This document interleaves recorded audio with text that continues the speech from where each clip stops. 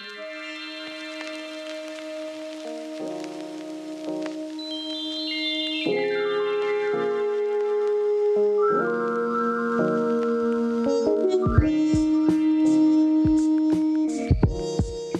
and blessings. Welcome, each and every one of you tuning in to this episode 3 of Make Room Podcast. Before we get into it, don't forget to follow our Instagram page at Make Room Podcast, join in the conversation, and share. In this episode, we'll be discussing prejudice, discrimination, and racism, defining and identifying each one. Joining me as a guest host for this episode is my brother from another mother, Joshua Miller. Joshua is a Chicago-born artist that brings life to the work that he does.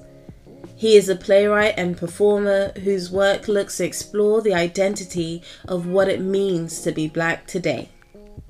He is currently working as a teaching artist with Chicago Dance Theatre Ensemble, and his play, At Arm's Length, is currently being workshopped by artists from Chicago and New York virtually. You're tuned in to Make Room Podcast.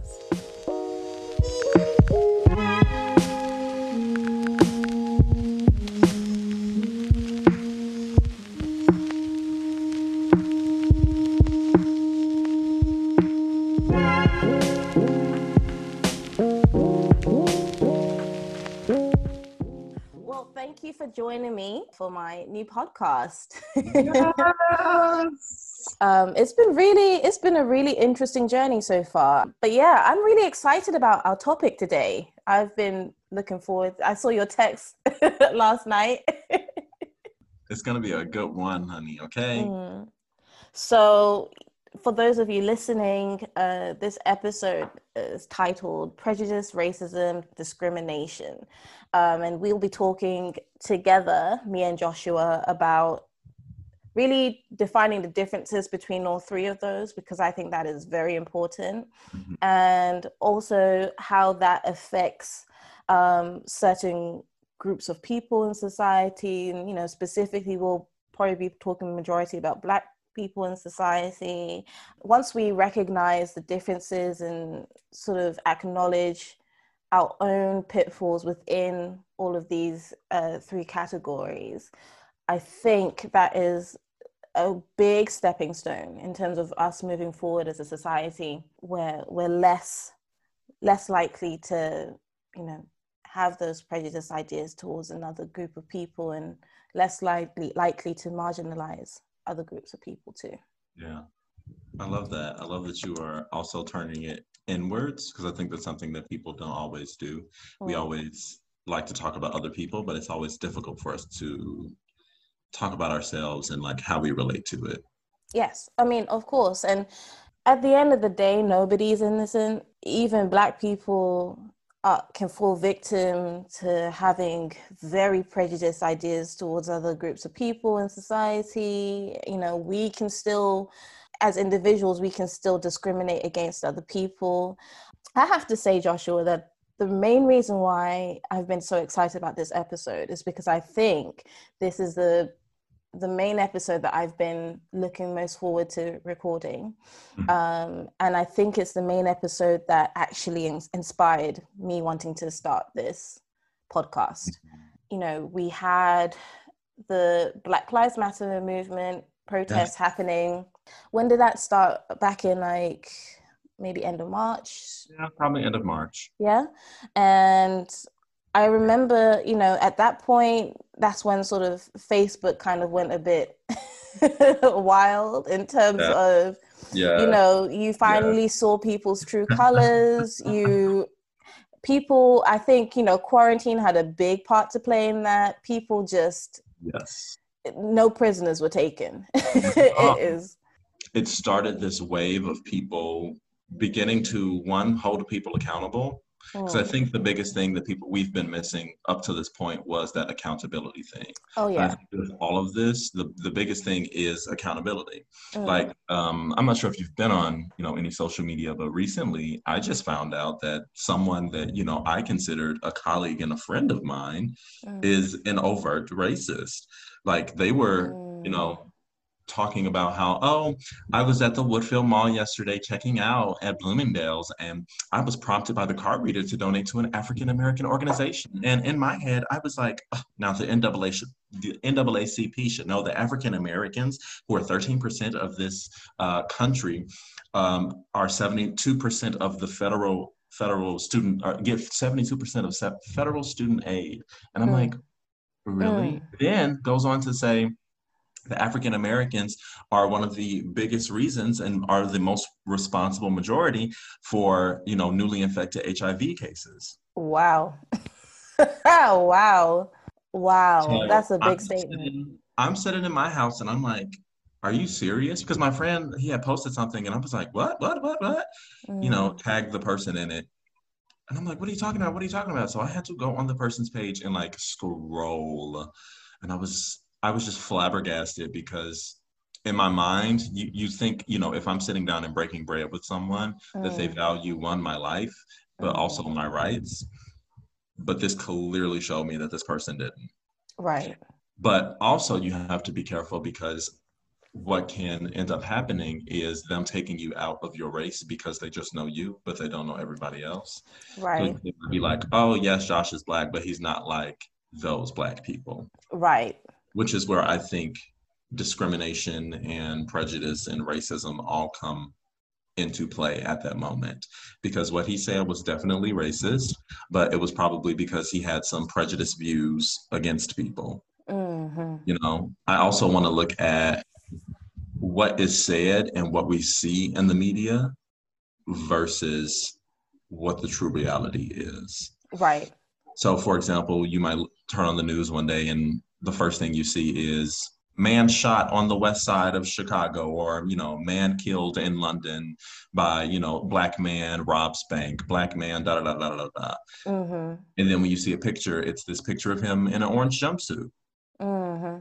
Instead of when you see a picture of, white civilians who do things, they're usually in regular everyday clothes. It's some Right. picture. Usually it's a headshot from maybe back in high school, if they're Mhm. that young still, or the messaging that we get from the media should always be taken with a grain of salt. I even tell, my fellow liberals, we need to still even question the news sources that cater towards us and our liberal thinking, because still, that they manipulate. And something that I think about often is this idea of like bias and Mm. how in school, like I remember very vividly how a lot of, school or the school system in America tried to teach us about, bias and point of view through journalism, and how Mm-hmm. they were like, oh, can you see how this was biased? Or can you see how this was like what point of view that they're telling this from?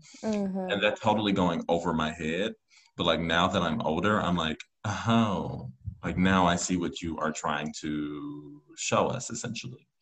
It's hard to have like a non-biased view because there's always going to be something that either you want to fight for or you want to fight against. Right. So you creating whatever you're creating, whether that is journalism or whether that is art, is going to have that voice in it. And Mm-hmm. it's very difficult to tell the other side of the story that's opposite against yours, Right. which actually leads me to thinking about this idea of like calling people out. Mm-hmm. Because for the longest, people have always been like, block people, da da da. And I've always been in the mindset of like, oh, well, you don't necessarily want to block them because you might post something that might make them think a different way. Right. But after seeing that post, I was like, no, now I understand why people need to be blocked. I was Oh like, man. No, because I it's know. protecting your energy. It's interesting because I had this very same conversation with a group of girls who I hold dear, near and dear to my heart. They're colleagues of mine, and we were literally talking about the same subject where, you know, we were all struggling. So we all belong to minority groups. So within our group, half of us identify as Black and the other half identify as Southeast Asian. So we were struggling a lot in terms of, you know, discovering people who we've known for years, people who we've been friends with for years, you know, coming out on social media, showing their true colors, and some of those same people being very vocal in their opposition towards, you know, the posts that we would make in terms of advertising the protests and trying to get justice. I think the conversation sparked when someone had asked, you know, I just want to get rid of all these people. It's not doing any good to my mental health. Another girl in the group, she made a very good point where she said, like rightly, like what you said, you know, you don't want to necessarily cancel these people. You don't want to necessarily completely delete these people. Oh, and I remember we were specifically talking about people who had still sort of remained silent, and it was just frustrating. But at the end of the day, when it comes to people being silent and remaining neutral, you know, you have to take that with a grain of salt, because they might not be doing it out of malice. They might not be doing it out of intention. They might just not know what the right things are to say in that moment. For a lot of white friends that I have grown up having, I could tell that it was just taking them a while to really process what was happening in the world. Yeah. And really process what they could say that would maybe be of relevance, or what they could say or do that would help keep moving the conversation forward. I think in those situations, yeah, don't delete them. Don't get rid of them. I also still think in situations where somebody is very vocal about their racist views, I still say don't delete them. Just because, like you said, there might be something that you end up posting or saying that reaches them. Keep them, because there's still hope for redemption. But when it comes to those who are very malicious and very volatile in the way that they've been attacking the Black Lives Matter movement, because I've struggled through some of those people since all of this started a few months back. You know, somebody called me a terrorist. It was, I mean, wow. I laugh about it now, right. But of course, when it happens, you're probably like heated, because like, what? Seriously? Like, fighting for my rights makes me a terrorist. Like, saying that my life is important makes me a terrorist. Yeah. But I think you're really onto something, because just like you said, there are other things that you can do. Like, for example, you can, on Facebook, like, I think when you automatically become a friend with someone, you follow them. So everything they post, you get a notification. And there are things you can do on Facebook, like you can unfollow them but still be a friend. Or you can say, I don't want to see their posts, but you're still connected to them. Right. But I will say, if people are disturbing your peace and you feel like you cannot take that, then you by all means are obligated to unfriend them. Yeah, and I agree. When it comes to the point where your own mental well-being is put in a vulnerable situation, by all means, you need to do what you need to do in order to remedy that. What I did is I challenged those same friends to make a post on all their social media that simply says, if you don't agree with what I'm saying, by all means, please delete me, remove me. It helps you regain power in your position, because you know you've placed the player at check. Yeah, and you gotta put the ball in their court too. Right. So if they stick around, it's kind of like it's your fault you stick around. Like, for me, I feel like something inside of them knows that something that they're saying is wrong and you know, stupid and racist.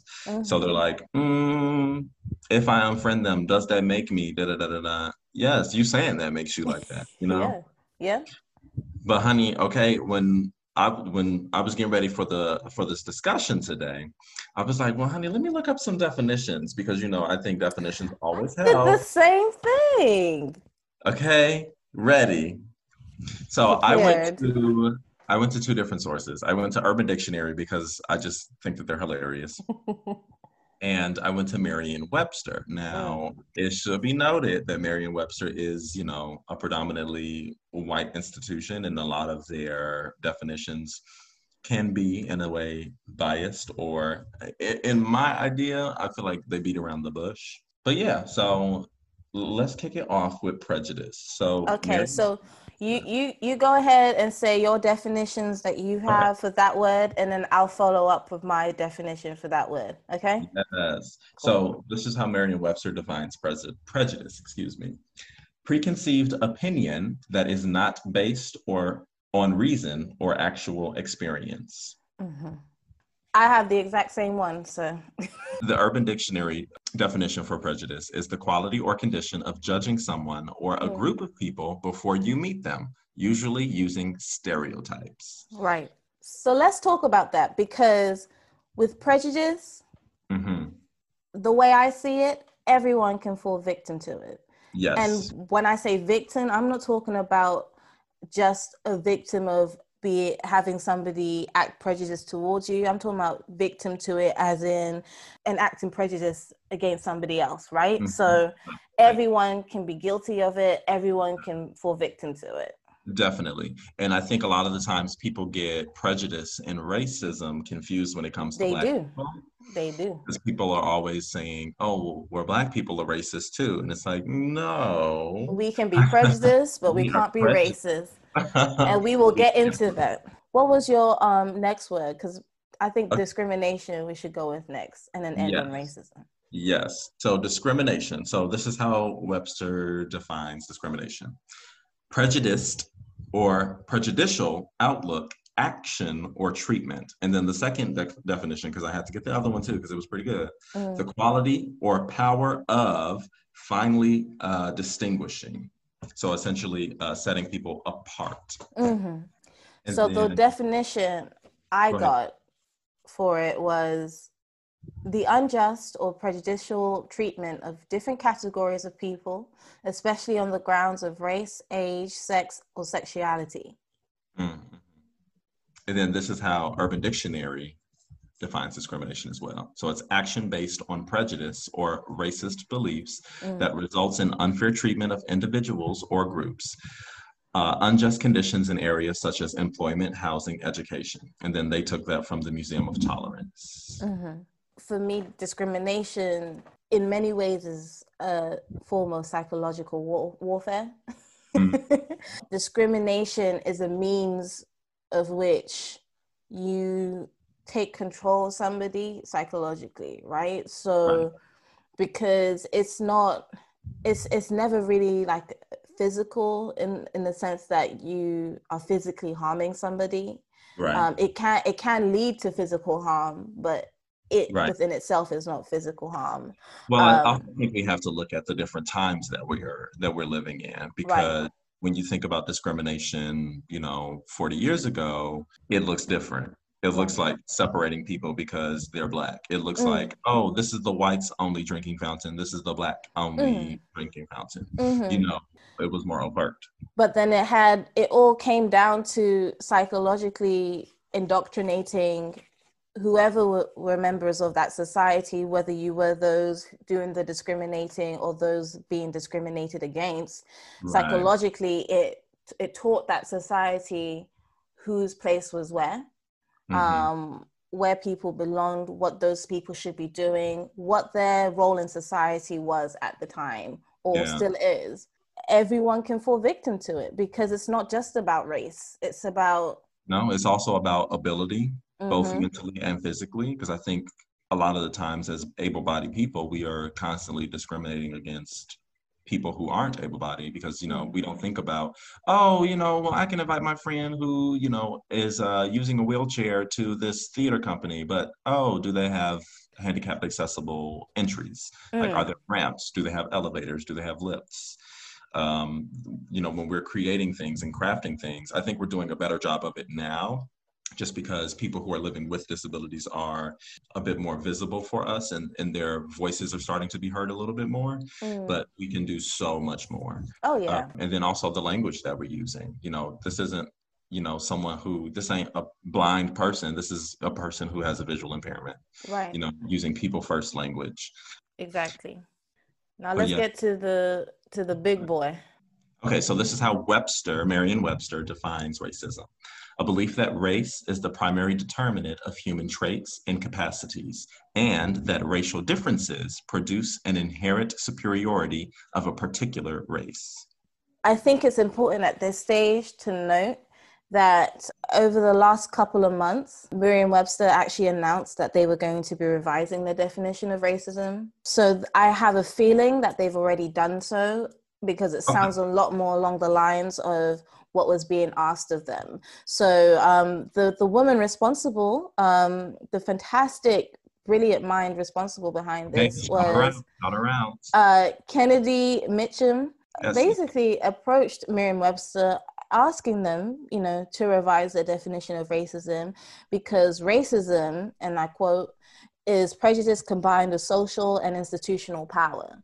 And it sounds very much so like they've taken that and they've remolded their definition to fit that revision. Okay, big ups to Black women, because y'all really been coming through.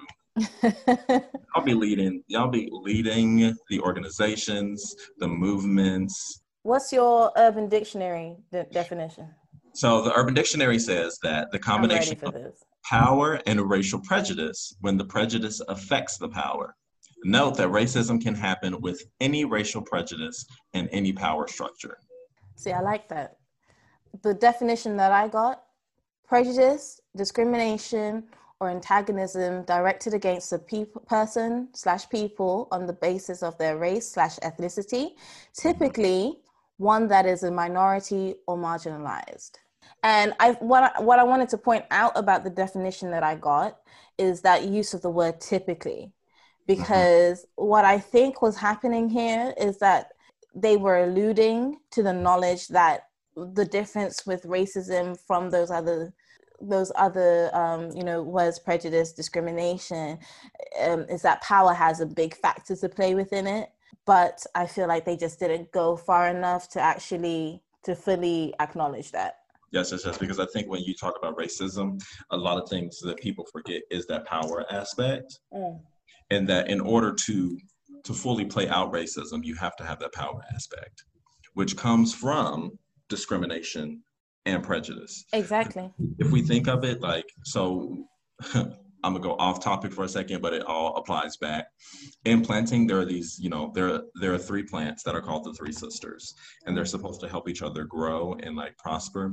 And I feel like the 3 sisters of, when it comes to all this racial injustice and all the things that we're currently fighting for, these are the 3 sisters. So it's prejudice, which I think is kind of like the root of it. So I think prejudice stems from this idea of a fear that someone has because they don't know something.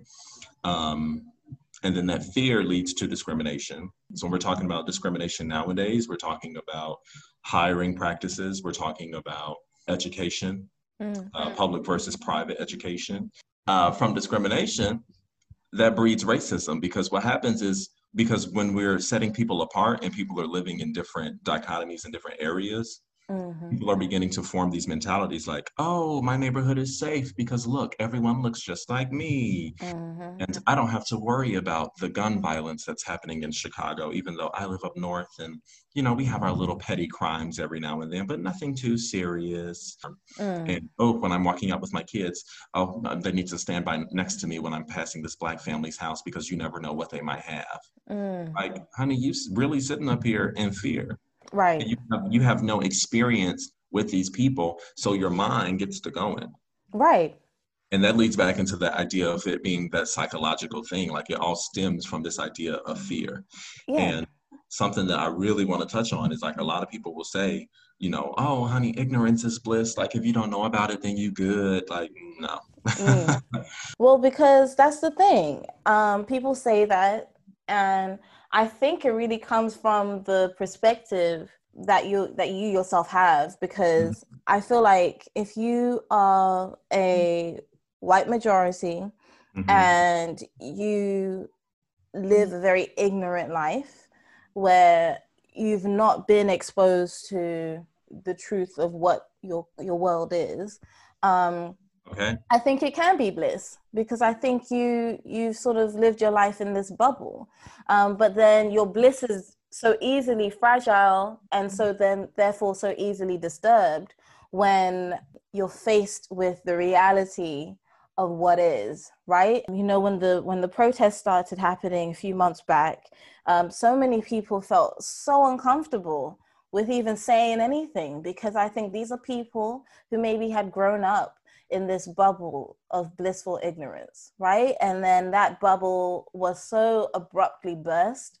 at a time when they had no other distractions. Pretty much every major country was in lockdown. People were home from work, furloughed or whatever, and there were very little other things Mm-hmm. to distract yourself Right. from what you were seeing on social media and what was being flooded on your timeline. And That's so true. I think when we say ignorance is bliss, I think for those people it's bliss for a time, but it's a limited thing. And ignorance is definitely not bliss when you're a Black person, because I do feel like some Black people can for a time grow up in ignorance, Mm-hmm. um, and have that be somewhat blissful, but that bliss is then shaken up, and their core being is shaken up the moment that they are faced with the true reality of what having Black skin means in their community. Okay, because you'll see that a lot. You'll see a lot of Black people who, you know, don't identify specifically with being Black. Mm, And honey, they be the dark, dark, dark, dark. okay. And I'd be like, I don't know Mm, what happened to you in your life. I don't know mm-hmm. what you were taught, but one, it's an honor to have beautiful, dark, Black skin. Yep. But also you need to know how to guard yourself because it don't matter where you from. Okay. You Mm, can be from the Dominican, Puerto Rico, Guyana, South Africa, right. Kenya. Honey, if your skin dark, you Black. Mm, People not asking no questions. They're going to assume that you're Black. mm-hmm. You're going to be Black to them. Yeah. They're not going to stop and ask you, oh, you know, what's your heritage? What's your lineage? Where are you from? Where are your parents from? They don't care. Mm-hmm. When your skin is dark, you're automatically Black. It don't matter what your hair look like. Mm-hmm. It's so true. In regards to, all of this that we're talking about, this is why it's so important to understand and acknowledge the differences between these three definitions, because it's the only way that you can safely navigate through this kind of a world, and also effectively make the right changes. Because if you don't know the difference, then your ignorance will actually start to hinder you in the long run. I was having this debate on a Facebook comment section of a post where this woman, I don't know her, she's a complete stranger to me. She had just said something about racism, and she's white. She's a white Canadian, I believe, and she had basically alluded to the fact that she herself has at times fallen victim to racism. And I kind of had to stop for a second, because when people say stuff like that, like people say it often, but Right, they don't say often enough that it doesn't still make you stop, right? right. Then I try to let her know, I can't tell you what your life experiences are, because number one, I Don't don't know live it, you, right. but I can 99.9% confidently say that what you experienced was prejudice and not racism. Like, and I think that's why it's really important to understand the difference between the three, because people will automatically say something is racism. You know, you a white woman, you a white man talking about people are And you, racist towards me. And it's like, no, people can mm, discriminate towards you because you're redhead, because you're a man, because you are a woman, because you are disabled, XYZ. People can have prejudices. So, honey, I tell you right now, I'd be a little bit apprehensive when I be coming up to a group of white kids. yeah. I don't know what they're gonna do, Mm. what they're gonna say to me. I'm gonna have to fight for my life, and then even if I do fight for my life, I'm most likely going to be the one who is going to a go to jail, be charged because Right. I'm a black man. Have to face the consequences. And now here's the thing, because I don't want people to think that prejudice or falling victim to a prejudice act against yourself, I don't want people to think that that is any lesser of a severe experience, right? Because what we're saying is that all three of these acts are wrong: Right. prejudice, discrimination, racism. Like just because you're prejudiced means that you're better than a Right. racist. Because the reason why I think some white people will automatically try and claim that they're victims of racism is because they feel, well, because they, number one, understand that racism, has slightly more extremes in Right. terms, slightly more extremes, or can go to more extremes than the other two. But what they're not realizing is that all three are as equally extreme. It's just that the way that they are manifested Mm, can yeah. have Yeah. different levels of extremity, right? Yeah. And Yeah. so, what we're overall saying is just cut it out with all three. Like, let's just stop with all three. Let's recognize the fact that, yes, as an African, I can sometimes have prejudiced views. For example, as a Zimbabwean, I have prejudiced views against China and Chinese people. I'm not proud of it, but I can acknowledge it. And by acknowledging it, I can catch it when I find myself in a situation where I'm allowing those prejudiced views to affect my sound reasoning or sound decision making, right? But at the same time, I'm now asking you, as the white person in power, to recognize your racism or Mm-hmm. your pitfalls when it comes to racism, or how you allow it to happen, and to therefore, by recognizing it, make the changes necessary to eradicate it. Right. And I think that's the biggest thing too, is because I think a lot of the times people will say, okay, well, if I admit to being racist, if I admit to having prejudices, if I admit to engaging in acts that could be discriminatory against a certain group, how do I not do that? Or how do I not be labeled as a racist? Or how do I change? Or what can I do? Honey, the first thing I say is pick up a book. Please. If you don't want to read a book, honey, to have audiobooks. Right. Yeah. Like it's so simple to go to a library and or go online, go on Google and say, anti-racist books or books about prejudice, books about discrimination, books about racism. Mm. You got to be careful because some of them books might be like for racism or talking about how it's not real. You have to be able to distinguish that. But also, people are posting things all the time, but also posting isn't enough. Like it's okay to, post, oh, Black Lives Matters, it's great, but like what are you doing?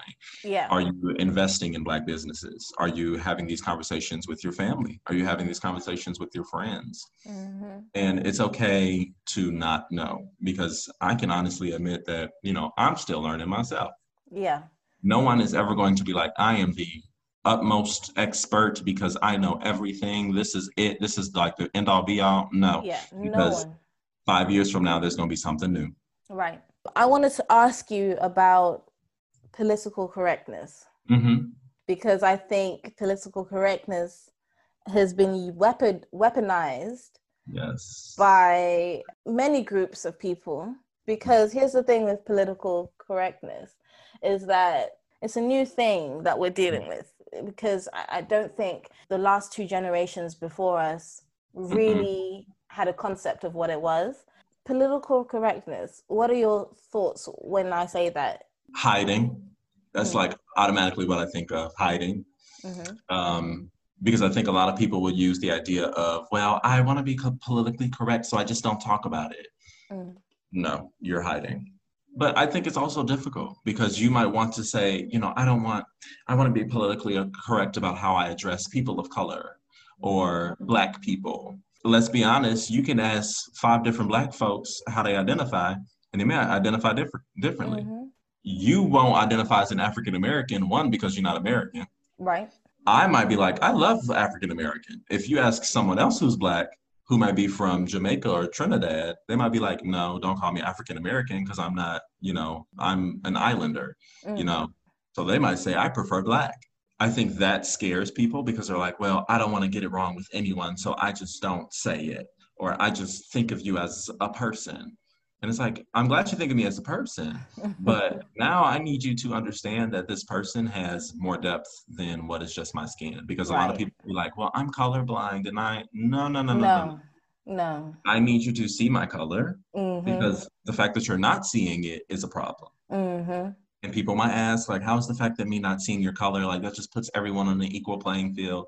No, No. because what happens is when I walk down the street in a neighborhood and the police are called and now I'm being taken away in handcuffs, if you Mm. don't see color, you'll be like, well, it was just a neighborhood. Like, well, he must have been doing something wrong. Like, Right. no. So when you take color out of it, it makes you blind and you're not able to see where the systemic racism is taking part and where that Exactly. discrimination and prejudice are affecting the world that lives around us. So you have to see color. I'll say that I don't condemn anyone who is doing their best to be politically correct because I do Mm-hmm. think it has a place. But just like you said, it is very, very new.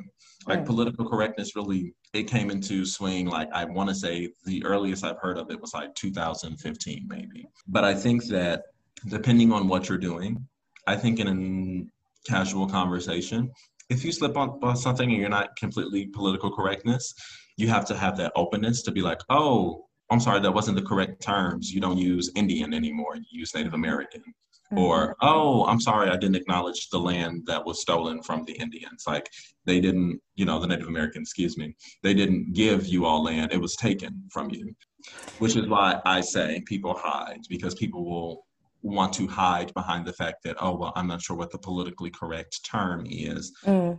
Use what you got and we can fix it. Right, because I think you've really just said it.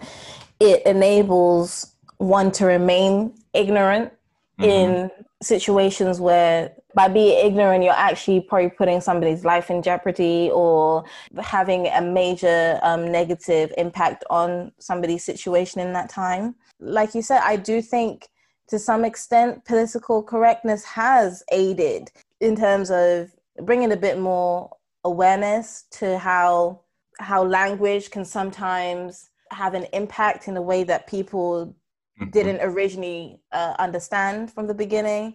But at the same time, it's got its pitfalls, like anything that's fresh and new, because like we're saying, it's almost been in a way weaponized throughout all these protests. I'm hearing the older generation and keeping in mind that that older generation are still the generation that is in those boardrooms. They're the generation that are in positions of power and leadership.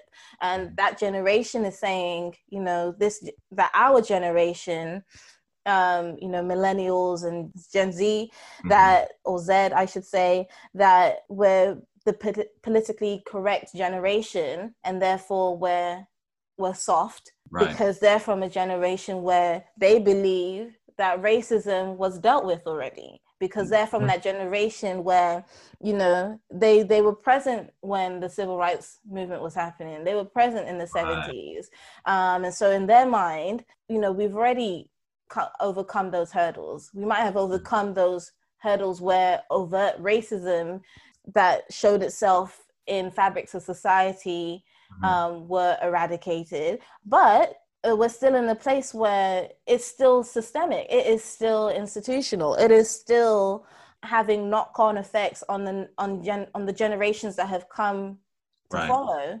And we'll continue to have those knock-on effects because let's not talk about red taping. Which, if you don't know what red taping is, it's essentially carving out sections of a city or a country or, you know, an area where people live in and essentially designating it Yep.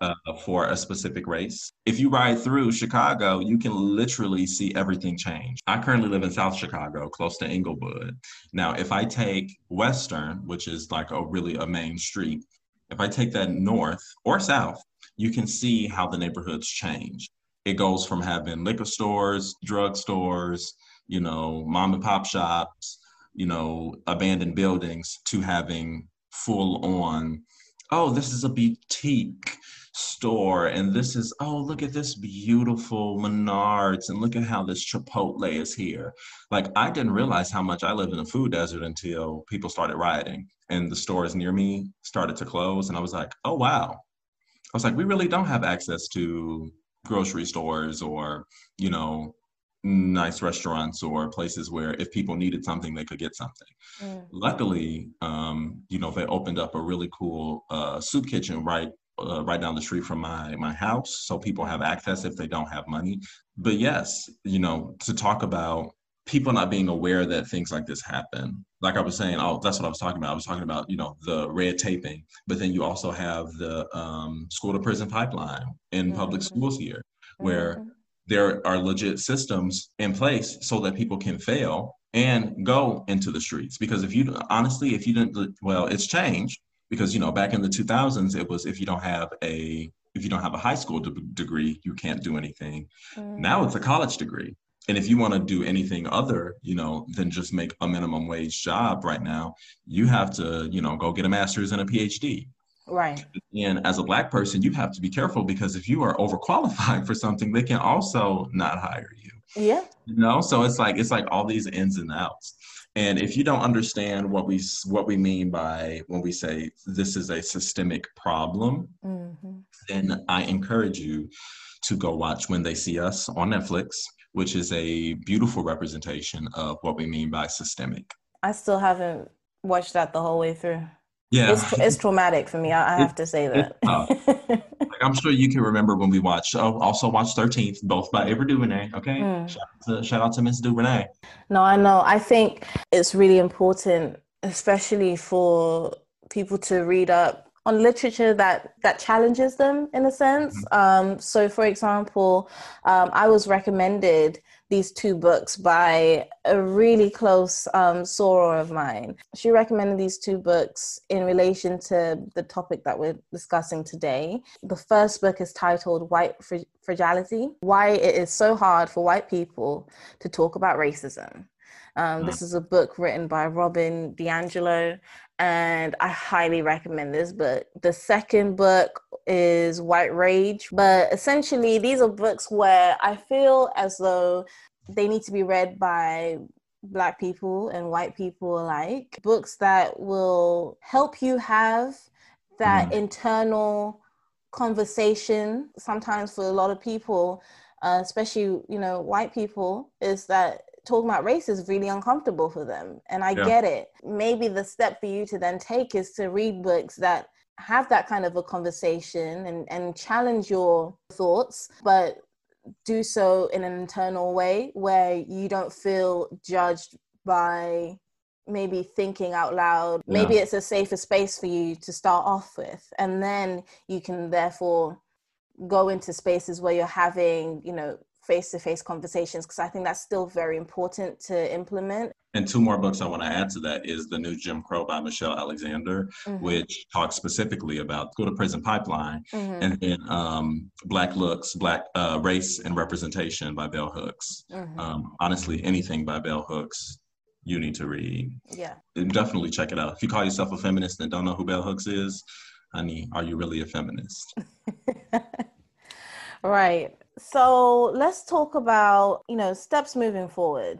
Things that we need to keep in mind as we continue down this journey of self-reflection, self-improvement, and self-accountability. Okay, and I think it's a shame that we have spent 3 months in the house without leaving and we have not thought about this once. Mm. And if you are one of those people who have not thought about this once and you've been in the house for 3 months, or, it's okay if you've been working, but once you're done working, you ain't got nothing to do because, honey, the world has been shut down. Right. But we have to begin to start to look within ourselves, Mm-hmm. just like you said, and to question things. Like, I just felt uncomfortable seeing that Black man walk into this store. Why did I feel uncomfortable? We have to begin to question these narratives that we have in our mind, because if we don't, then we're going to essentially fall back into the same patterns that we've fallen into before. Now, it is difficult to, one, notice the cycle and then break the cycle, because, and it's going to be ugly, let's be honest, because we're really going to have to ask questions about, one, how we were raised, because I honestly am a firm believer that racism is not a gene, but it's taught. And sometimes I think about how much not only Black children have suffered through not being educated about their history, through not understanding why, we are being attacked, sometimes having to disown their Blackness in order to fit in. But I also think about how segregation and discrimination hurts everyone. It hurts white kids too. Now they're not learning and they're not understanding. So then when they're growing up and having these same ideologies and not really thinking about why they feel a certain type of way about something someone has said or something that people are doing, it hurts them, and it hurts, and it continues to create this cycle of hurt and confusion and prejudice and racism.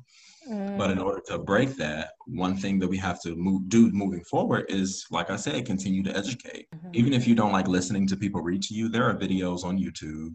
There are interviews you can watch, documentaries you can watch. So the fact that you haven't watched and you haven't sat and learned, or you haven't asked, there are questions that you haven't asked, one, yourself, but also to society, it's just a red flag. It's like you are choosing to live under a rock. Because to say I don't know where to go, I think is a cop out. Honestly, we live in the 21st century. Everything is at our fingertips. There's no excuse for it. It's a self-motivated journey.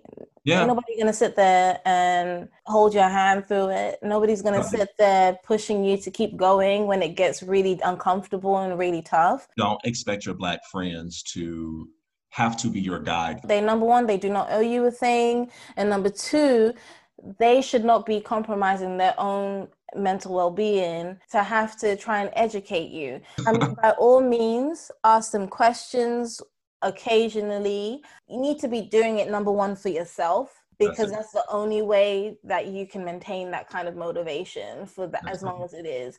And what's so interesting is that there was a post on Facebook where this older white woman was taking part in the protest, and she said, I used to be racist. I used to be an outright racist. I had to really just come to terms with myself, with my thoughts, with what I was doing, with the things that I was guilty of. She says, but the journey isn't over. Like, I'm still always battling with it on a day-to-day basis, because when you've lived your whole life living out this indoctrination that you've been taught from the moment you were born, it takes years to unravel that. It's not a thing that's going to happen overnight. And that's it right there. Like, these are things that take years, months, sometimes a lifetime.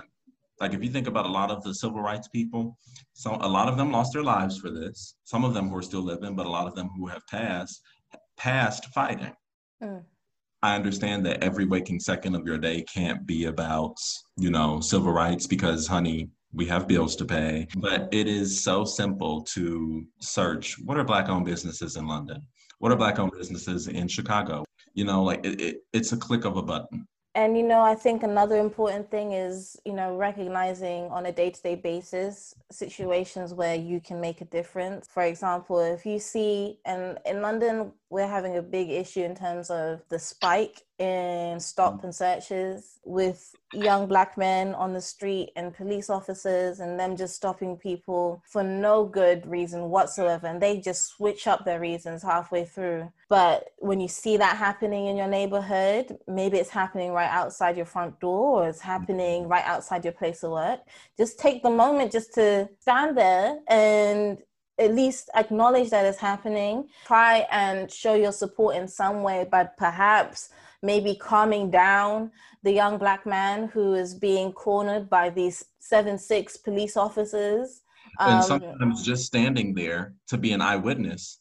Pull out your phone and record it. Like anything, you can do anything. You don't have to always do it actively. You can do it passively. But by doing something, you're making that difference, even though it doesn't feel like it's a big thing. It's making a difference. When you hear coworkers talking in the office, and somebody says something that just isn't right, and you all know that it's not right, because everyone always does that awkward laugh. Calling it out, there is no harm in calling it out, especially if you're that person who is in a more senior position. You calling that out really sets the tone and sets the pace of what is acceptable and what's not acceptable to say in the office. But also, I want to say that for any people who aren't people of color, aka Black people, or brown people, definitely don't feel like just because you did this that you're now a savior, and that people owe you anything. And that's hard. We've been taught that if we do things, that we should reap a reward. But this is what we're talking about here. When we strip it all back, we're talking about base human rights. We're talking about base examples of humanity and human compassion. That's what it is when we strip this all down, and that does not deserve an applause. That does not deserve a thank you, because at the end of the day, if we try and apply some sort of a reward-based system on all of this, it defeats the purpose and it strips it of its genuineness. Then I'm not going to know if somebody's truly being genuine by their actions, or if they're just trying to get acknowledgement or accolades or awards or all of that. People can smell through that BS. It just invalidates the whole the whole thing. It makes it a gimmick, and it's not a gimmick. Well, thank you so much, Josh, for your time today. Thank you, honey. This was great. Ooh,